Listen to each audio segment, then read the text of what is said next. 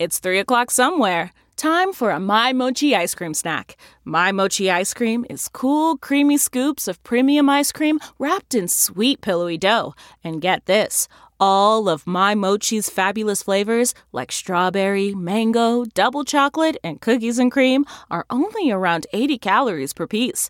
Talk about a guilt-free, indulgent experience. Each box of My Mochi ice cream has 6 perfectly portioned, gluten-free mochis that are great for grab and go. So feel good while curbing your afternoon cravings or the midnight munchies. Yeah, you know who you are with the joyfully chill sensation of My Mochi ice cream.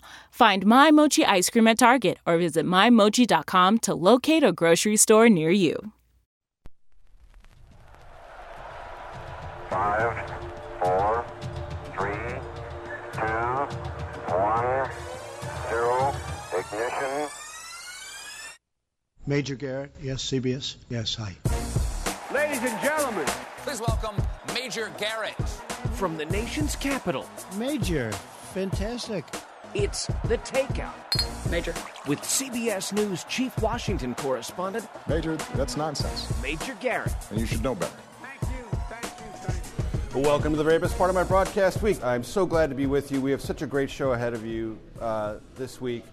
Takeout Podcast, I created this a long time ago. You know what the show's about. 2 things each and every week. 1, we are relentlessly curious. 2nd, we're steadfastly non-ideological, non-partisan, so full spectrum of political conversations, policy. And then we have weeks like this where we just get to learn about a fascinating topic that most of us are at some level curious about, but have probably, in all likelihood, zero actual knowledge of and experience with. What is that topic? Well, the world of espionage and disguises. And there's literally no one better to talk about that subject and peel as much back from it as she can than Jonna Mendez, wife of a gentleman named Tony Mendez, who died in January. Tony Mendez is one of the most decorated CIA officers in American history. If you have any familiarity with the Academy Award-winning movie Argo, you know who Tony Mendez was, played by Ben Affleck in that great movie. We'll get into all that a little bit later. Jonna has got a new book out that was co-written with her husband, Tony Mendez, called The Moscow Rules. Book's right here on the table. Jonna, it's great to see you. Thank you for joining us. What are the Moscow Rules, and do they apply to life outside of espionage? Well, no one's ever asked me that question before, so this is a good beginning. The Moscow Rules, we didn't write them, we didn't invent them, we simply committed them to paper. They were the rules of the road. If you were a CIA officer going to Moscow, the most difficult assignment we could propose to anyone, we used to call it the belly of the beast. It was a terrible place to be an intelligence officer. Why?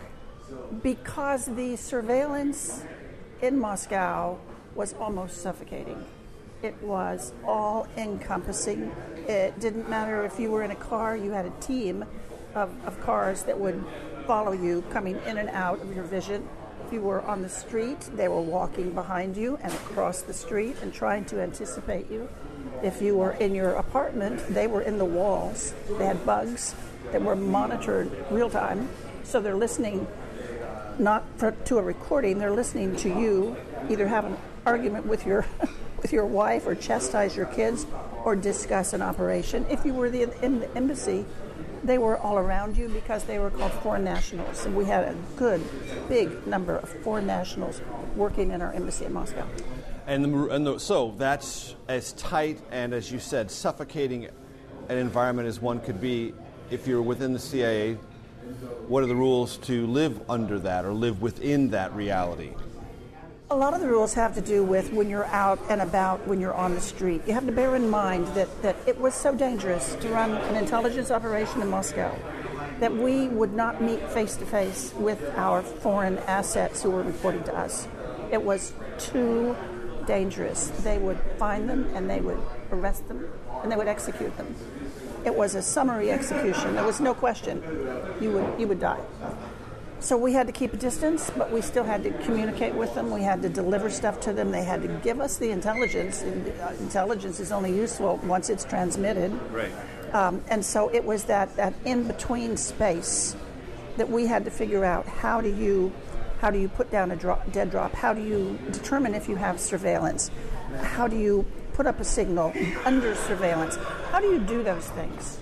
Wow. I want to let everyone in the audience know, CBS owners, you're getting a feel for this. If you're listening to the podcast or on radio stations around the country, you're hearing lots of laughter, happy sounds. We're at a restaurant called Il Canale. That's as close to Italian as I can get.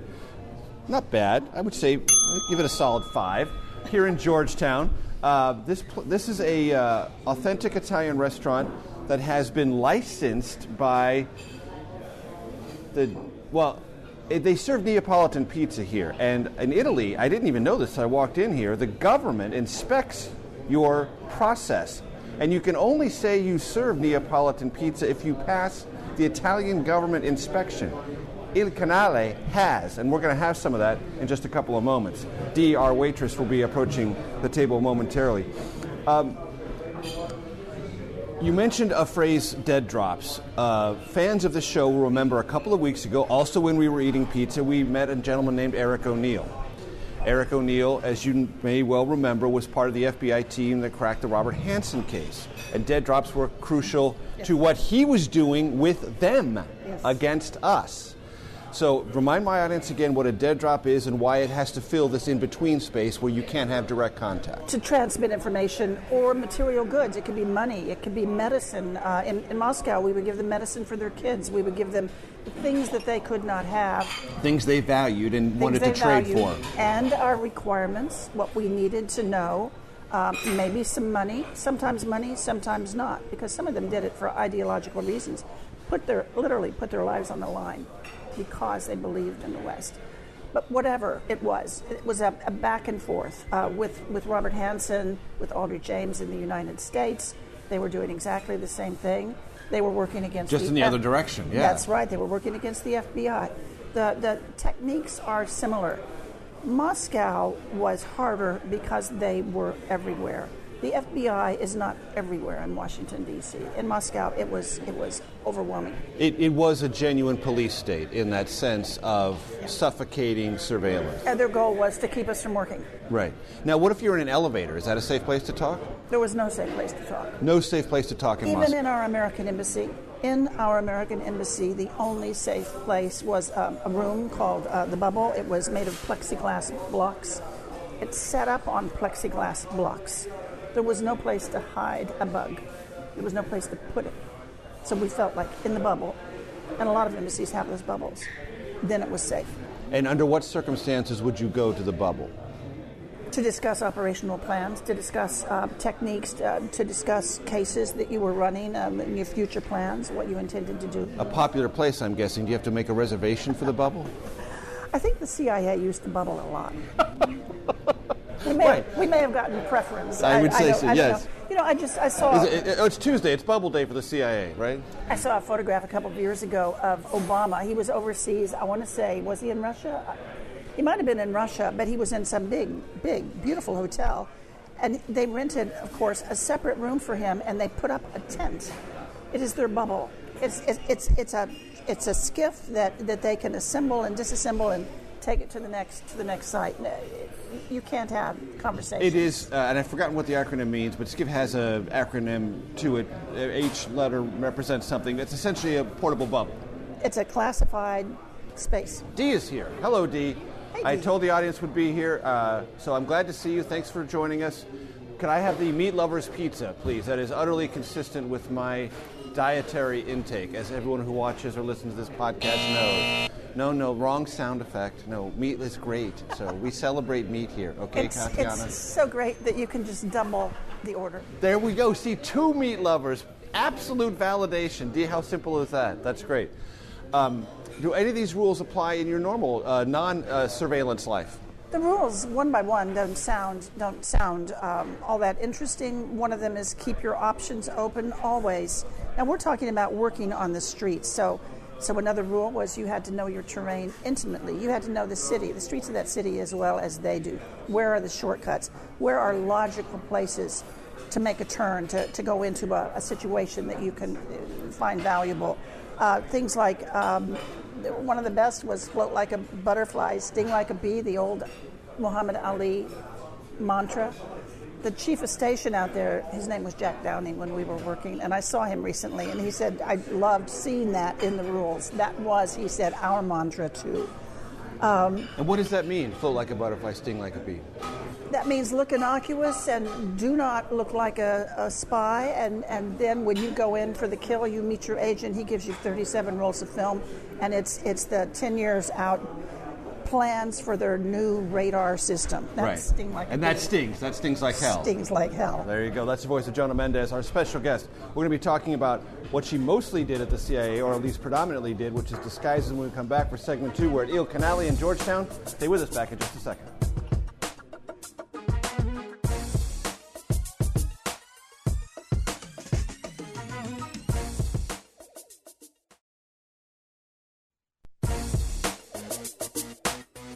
From CBS News, this is The Takeout with Major Garrett. Welcome back. We're at Il Canale, and I can tell you already the bread here is spectacular. Can't wait for the meat lovers pizza to arrive. Jonah Mendez is our special guest, and during the break we were talking, and she's going to pick right up on the conversation she was having with me, so you can enjoy it exactly as I just did. I'm going to enjoy it a second time. So Jonah has a lipstick on the table to apply lipstick, but that's not all. That's not all. Tell us more. Although I will use it to apply lipstick. Okay, good, yes. I was telling Major Garrett about some of the technology that we used in this surveillance infested situation we were in. We had a small camera, a very, very small camera. It was a film camera, so that inside of the camera was a film cassette that I used to load in a dark room, unload in the dark room, develop, print. The camera was so small that we could put it in all kinds of little things. We could put it in key fobs. We could put it in lighters. We could put it in lipsticks. And the beauty was, they were called active concealments. That meant that every concealment did the job that it should do. The lighter lit the cigarette, and you could have your lipstick, put it on. When your boss walks in, when he leaves, you flip it over, and you can take pictures with using your elbows as a tripod. You can take pictures straight down at a certain distance, always the same distance, of an 8.5 by 11 piece of paper. That was one. But then I reached over and grabbed your Sharpie, and I said, we could also put them in a pen, and we did multiple times, so that your pen would write. You could take a note. But when your boss goes away, you can flip your pen. You can get the same tripod. This is very light on equipment, and you can take those pictures. And these would be pictures of documents. Of documents. Maps or things like that? Here's the thing. I'm having a conversation with a very knowledgeable former CIA guy. He's one of our bibliophiles. I think these cameras were one of the best tools we had, and one of the most significant tools in the Cold War. He said, well, don't forget the satellite systems. And I didn't forget the satellite systems. The satellite systems were excellent at capturing the status quo. They'd show you what was there. They'd show you what was there a week later, and you could say, oh, look, they're changing. Something's moved. Something's moved. Right. But these showed you the minutes of the meeting. These showed you the plans and intentions of our enemy. These showed you what they were talking about, what they were going to do, and then after all the paperwork. It was as close to having someone in the room as you could get. And this is fascinating, folks, because I've done a little bit of reading on this. This is a kind of a pathway through the CIA for you, photography. You started as a secretary, if I remember my reading correctly. I did. And photography became one of your first specialties, and that led you to disguises.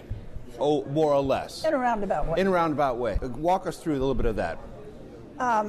Let's see. I was hired overseas as a secretary. I was a wife.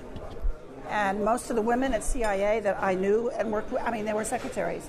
One of them had a master's in French, and she was hired as a secretary. So. And your first husband was CIA? My first husband. And your second? And my second. Right. We tend to marry each other. We're going to talk about that a little bit later. Anyway, I was going to leave. I was a top secretary, and there was nowhere to go. So I could see the Smithsonian Castle from my window, from my office downtown. And I told my boss, I said, this is a very slow job. You don't have a lot of work for me. I think I'm going to go talk to them. He said, don't do that. We were the Q for CIA. We were the gadget guys. We were the Mission Impossible people, the third story people. He said, we give all these classes. Go take some classes. I know you like photography. Take some photo courses. So I did. And I ended up the next week in a twin-engine airplane with no doors and a harness and me and a headphone. And we went all over, and I had a 1,000-millimeter lens. This class was called Airborne Platforms. It was to capture license plates, radar installations, whatever you could, and then come home, develop, look at it, and see, is this going to be for me? Well, that was the first day of the rest of my life. Wow. So I spent years traveling around the world teaching people how to use things, and other things like these. It's all clandestine photography. And I would imagine it's not just the technology, but your facility with it. You've got to be comfortable with it. You can't be sort of. You need to be nimble with it. You also have to be comfortable with the people you're training. A lot of people at CIA back then said they won't listen to women. They don't want women doing this work. I mean, you don't have any standing as a woman. I said, can I say bullshit on your show? Yes, you can. That's what I said. I was fine. Especially when you mean it. You can definitely say it when you mean it. I meant it. Being a woman was an advantage when I was training these men who were scared to death, who were afraid for their lives. And if they could use this would help save their lives. They would not be caught with the camera photographing a document. This was part of their security blanket. Diaz arrived with a meat lover's pizza. How great good. is They're that? Small. Yes, dainty. Very dainty size. Yes, we love that. Oh, boy. That's all I can say, folks. It's beautiful. Thank you. Spectacular. Thank you. So guys would use lipstick? No, guys wouldn't. They'd use the Cricut lighter They or use the the Cricut key lighter, fob right. or the other things. Right. The pins that we did this in were quite expensive pins. They were status symbols in themselves. And I was having a wonderful time doing clandestine photography. And then I went, and I can't get real specific, but I went to the subcontinent and fell in love with the country I was in. I came back to D.C., and I actually talked to a man named Tony Mendez, who was doing some career counseling at the time. And I said, I would like an assignment. I'd like to go back there and be forward-based there. He said, there aren't any photo jobs open. There's a disguise job coming up in 2 years. I said, plenty of time. Make me a disguise officer. And they did. Wow. Did it take 2 years to become a disguise officer? It took 2 years, and we could have used more. It was intense training. Lots of traveling around, lots of going to contractors, lots of chemistry labs, it's not cosmetology. It's way more than that, especially when you get into some of the advanced systems that we were deploying. We're going to have a long conversation about this. So this is going to flop over into segment 3, but I want to start the conversation. I've heard you describe thinking of a disguise as thinking of an onion. Lots of layers. Walk me through that and carry out that metaphor for our audience.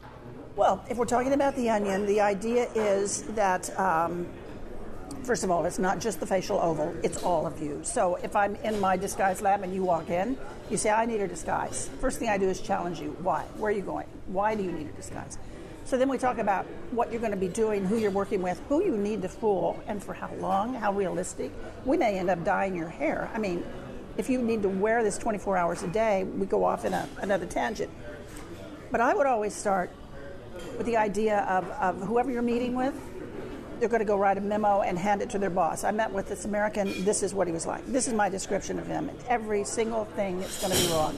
So we start at the top. We'll change the color and style of your hair. If you have facial hair, we'll remove it. If you don't, we'll add it. Glasses, we can fix that. Eyes, we can change the color. You have perfect teeth because your parents spent thousands of dollars on orthodonture. Right. We can wreck your teeth in a heartbeat with a clip-on. It's easy to wear. And then we keep going down. Are you a diplomat? Well, we'll open up your shirt and put a gold chain on you and spray some kind of heavy cologne. Mm-hmm. Are you married? Well, we'll take your ring off, and all of a sudden you look like you're married, but you don't want to be married. Like maybe you're some kind of a player. We'll change the kind of clothes that you wear. Do you smoke? Oh, you don't smoke? Well, you're going to smoke now. You smoke now, right? We give you the cigarettes, and we give you the lighter. We just go all the way down. Do you have a funny walk? Do you fidget with your hands? When you talk, do you have these little tics that people have? And we adjust all of those. Pretty soon, the layers of the onion, you have disappeared, and this other guy has emerged. And it doesn't have to be another guy. We can turn you into a woman. Most men don't like that. We can turn women into men, and they're much more believable, agreeable. Yeah. We're not going to drill down too deeply into the psychology of that, folks. We'll just sort of let that exist as a given. But on the other side of this break, we're going to talk more about the process of disguise. I'm Major Garrett at Il Canale. The pizza's here. Donna's going to get a chance to eat some of it. We'll be right back. Oh boy, lipstick out of the way. Mm-hmm. Is it as good as it looks? Oh yeah, it's epic.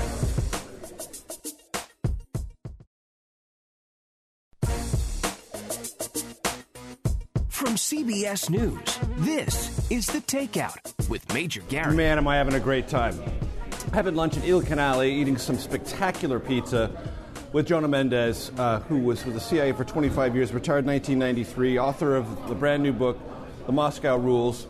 I promised the audience we'd continue this conversation about disguise, and one of the things you can do, ladies and gentlemen, is just type in Jonah Mendez's name on YouTube, and some videos produced by Wired magazine will come up. And they talk about many aspects of this craft of disguise and how they're portrayed in popular culture. And Jonah, we're going to start with a clip I know you're familiar with from one of those Wired episodes. And folks, it's from a movie that you might not expect would rank highly on the ladder of authenticity on this general topic. What's the movie? Teenage Mutant Ninja Turtles. That's SOT number 7, Katiana. Play that now.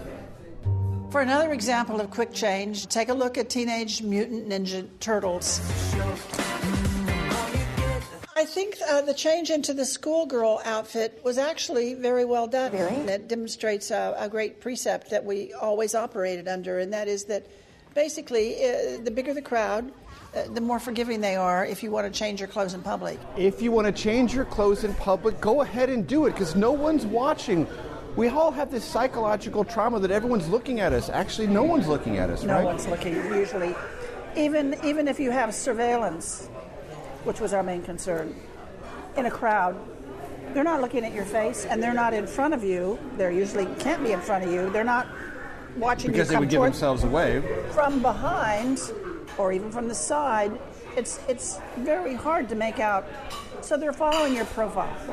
They're following a guy in a hat or without a hat, a guy in a black turtleneck or no black, whatever you present to them, that's what they're going to follow. So in a crowd, if you can completely change that profile, they lose you. And the beauty of it is, they think it's their fault. Right. In this case, you can take things that are available in front of you and move along, or you can have them with you and make yourself change in appearance as you're walking. In the film clip, they were stealing some of them. Right. We wouldn't recommend that. But we would set this up well in advance. Tony Mendez had a classic moment in the book where in 45 seconds, 45 steps, he changed from a man in a business suit with an attaché case walking directly toward our office director, nothing in between them. So he could see the change. He changed into an old woman in a pink coat with a shawl, gray hair coming down, face mask. The attaché changed into a grocery cart full of groceries. He was wearing black stockings and black Mary Janes. And he did that in 45 seconds. And the whole goal, that was a proof of concept, because there was an operation that was going to happen in Moscow. And we had to get one of our officers in a place that he had no business being as an American diplomat. And so he started out his afternoon as a diplomat walking through a group, and he emerged as some old Russian man carrying a book. It wasn't really a book. It was a foam rubber thing full of tools. And he dropped into a manhole no American ever should be seen going into. And it was the beginning of an enormous, successful operation. But you take it back to the old lady in the pink coat and the Mary Janes and the grocery cart. And you go through that process to establish the proof of concept so you can Yes. get the okay to move ahead with this particular maneuver. Yes. Fabulous. Unbelievable stuff. Part of Tony's genius. Part of Tony's genius. That is in addition to the genius you see playing out in Argo. Katiana, number 8 now. This is also from the Wired thing you can find on YouTube. This is about your cover story. Your name is Penny Morgan. You're a divorced housewife from Iowa. You've sold more Mary Kay products than anyone else in your state. It's a pretty funny take on being issued a new identity. Certainly not the identity that she wanted. Why do I have 10 cats? Is that even legal? She didn't get to choose. I'm the vice president of the Ames Garden Club. I couldn't even be president. The bits and pieces, the identity cards, the things they were issuing to her is what we would call pocket litter. So is there any appeals process in the cover story? Can I be president of the garden club? That was, after I did that, I actually went and watched some of those movies that I had not seen before. That was so funny. Not really. No, the cover's the cover. But the people that are constructing the cover they have a file on you. They know what you can speak to, what you studied in school, what jobs you've had, what you might be. You can't claim to be a pipe fitter or a Jordanian engineering company if you never worked with anything technical before. So there's a lot of common sense in the choosing of the cover. I promised 2. I'm going to give you 3. Katiana, number 9, please. Talking about alias names, Austin Powers. Allow myself to introduce myself. My name is Richie Cunningham, and this is my wife, Oprah. Austin Powers makes you laugh. Yeah, baby! Alias names at CIA are closely controlled. They are managed. They are assigned to you. My name is number 2. You end up with a name for your entire working career. Come again. Your true name is never on paper overseas. Groovy, baby. Oprah would probably not be one of those names. Oprah. But we always had a middle initial. Danger's my middle name. You always had 3 names. That is so hilarious on its face, the movie, and then your dry sort of doctoral dissertation on the actual methodology of it. And this is an important part of your life within the agency. It is. When you travel, there would always be a cable preceding you saying so-and-so is arriving on such and such flight, such and such time to visit you. But it was never your true name. We never used true names in paperwork overseas. So in theory, if somebody broke into our embassy and rifled our files, they would never find the true names of the CIA people there. That did not quite work out in Tehran. Right. The revolution in Tehran, there were incriminating documents that shouldn't have been in desk drawers, and they did figure out. And they did figure out. Yep. Even though there was a massive effort, this is portrayed in the movie, to shred those documents.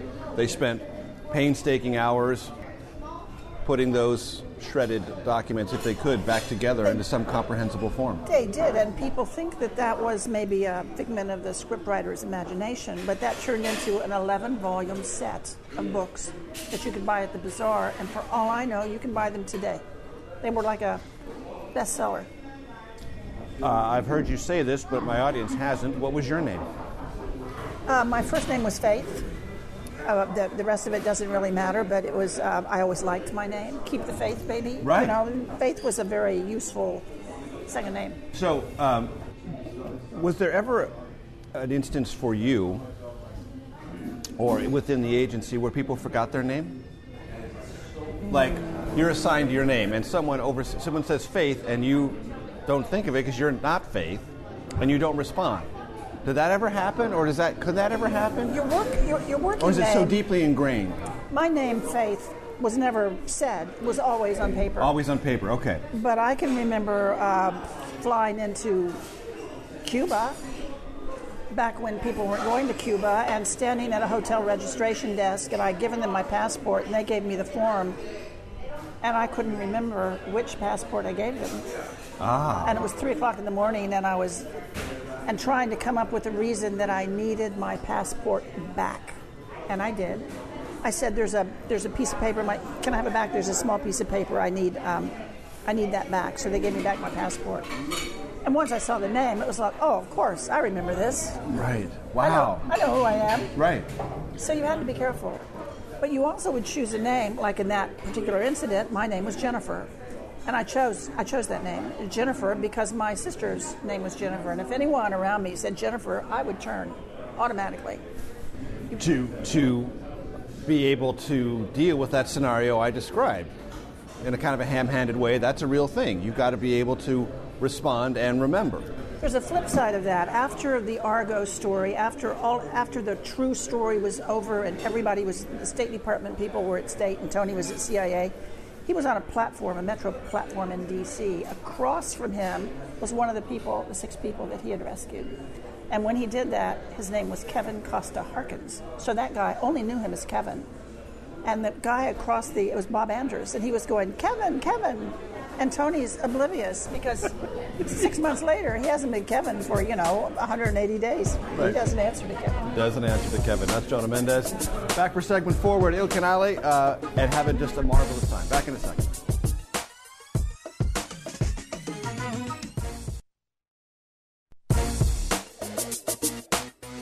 From CBS News, this is The Takeout with Major Garrett. Welcome back. Our special guest is Jonah Mendez.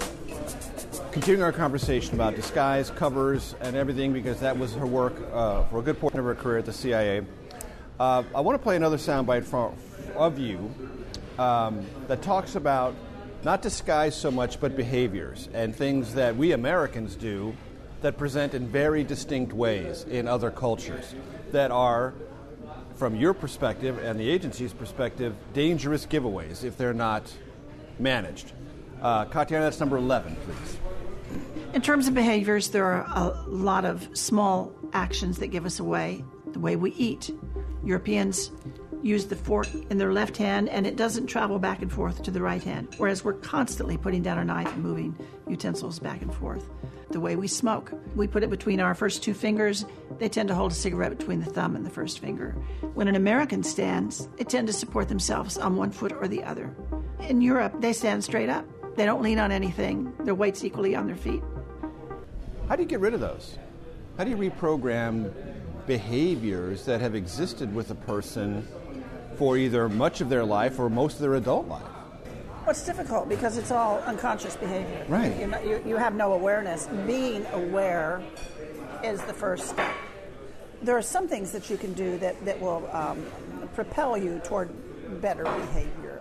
Knowing things like, in movie theaters, when Europeans go into a movie theater, into a row, they face the person that they're passing. Excuse me. Americans turn it around, and you're looking at their backside going by, and they think it's rude. Right. We are too loud. We make too much noise. Americans. Always. Yeah. They complain about that.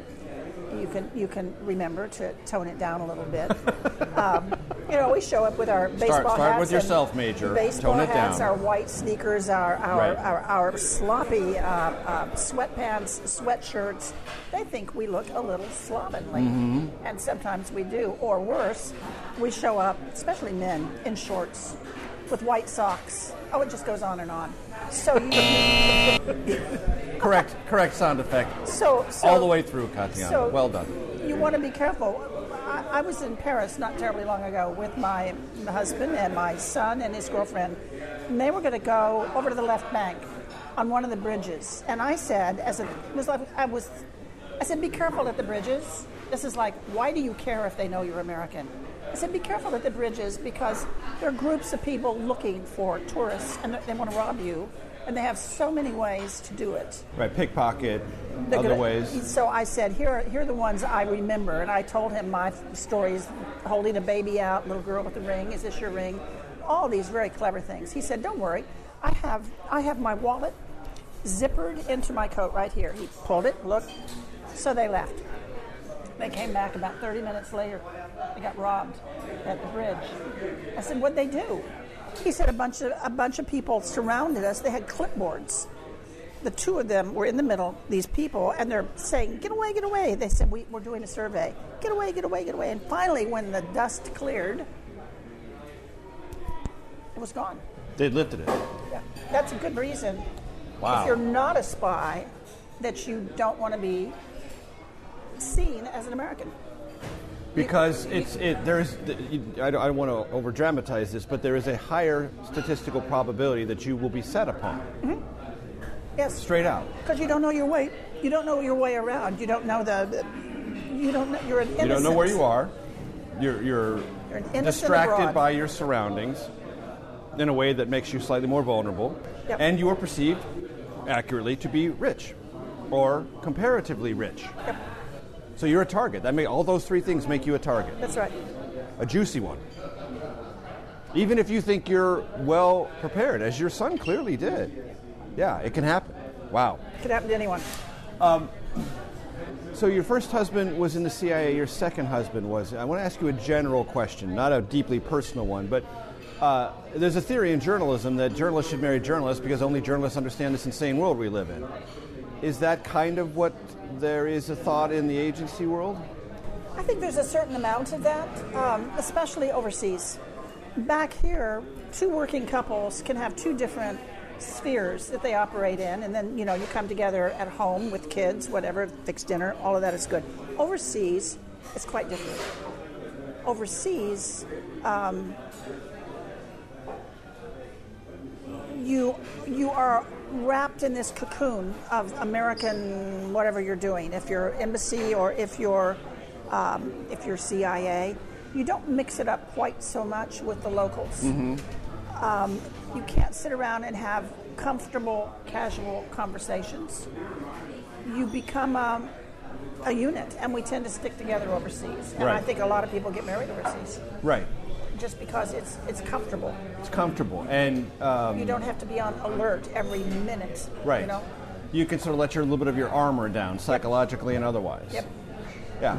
And the conversations are a little bit shorter, and if they need to be terse for operational reasons, there's an understanding as to why they need to be terse. Absolutely. Where for someone from the outside, there are all sorts of these things that can't be explained, and you can't find the language to explain it.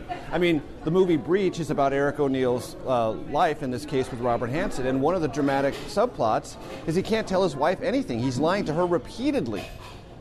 And that creates this enormous tension within the relationship with him personally. Those are some of the things. I would imagine there's a lot of personal stress that comes with this particular line of work. There is. It's stressful enough. Even if you have a partner, like Eric O'Neill says, even if you have a partner, you can't tell your partner everything that you're doing. They don't need to know, and you can't tell them.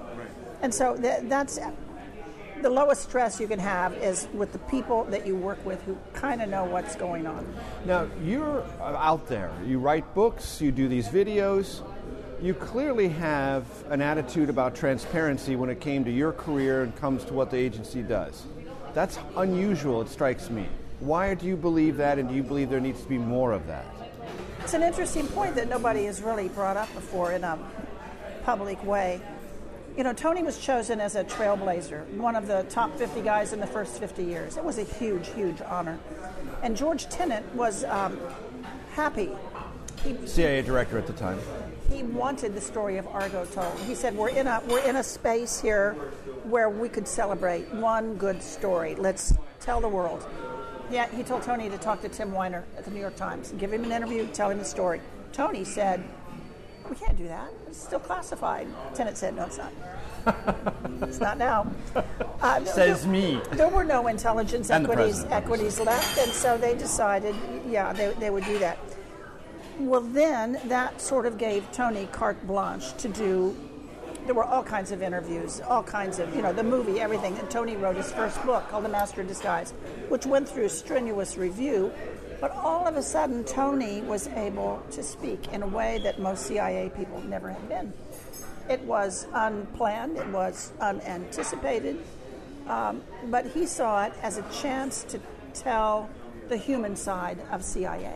It's not a bunch of, people working up to no good, concocting stories in bars, and it's a story about really people who are professional, who are doing the best job they can to protect this country. And it just kind of grew from there. So this last book, this is the last of 4 books that he wrote, we wrote. And do you think the agency would be better off if, for example, taxpayers knew more about its budget, about its knew more than they currently do? Or is there a line that just simply has to be held no matter what? I can't answer that. I don't know the answer to that. The more specific it gets, the more people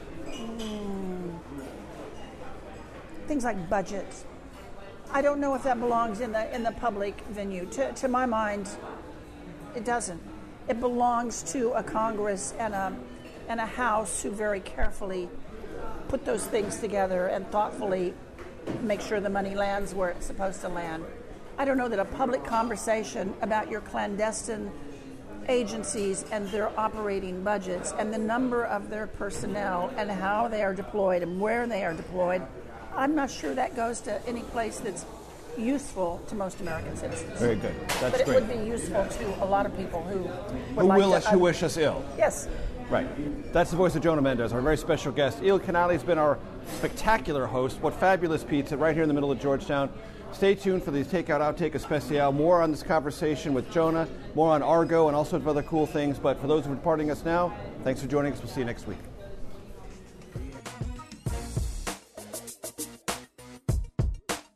For more from this week's conversation, download the Takeout Outtake Especial Tuesday morning, wherever you get your podcasts. The Takeout is produced by Arden Farin, Katiana Krachenko, Jamie Benson, Sarah Cook, and Ellie Watson. CBSN production by Alex Zuckerman, Eric Susanen, and Grace Seegers. Follow us on Facebook, Twitter, and Instagram at Takeout Podcast. That's at Takeout Podcast. And for more, visit takeoutpodcast.com. The Takeout is a production of CBS News Radio.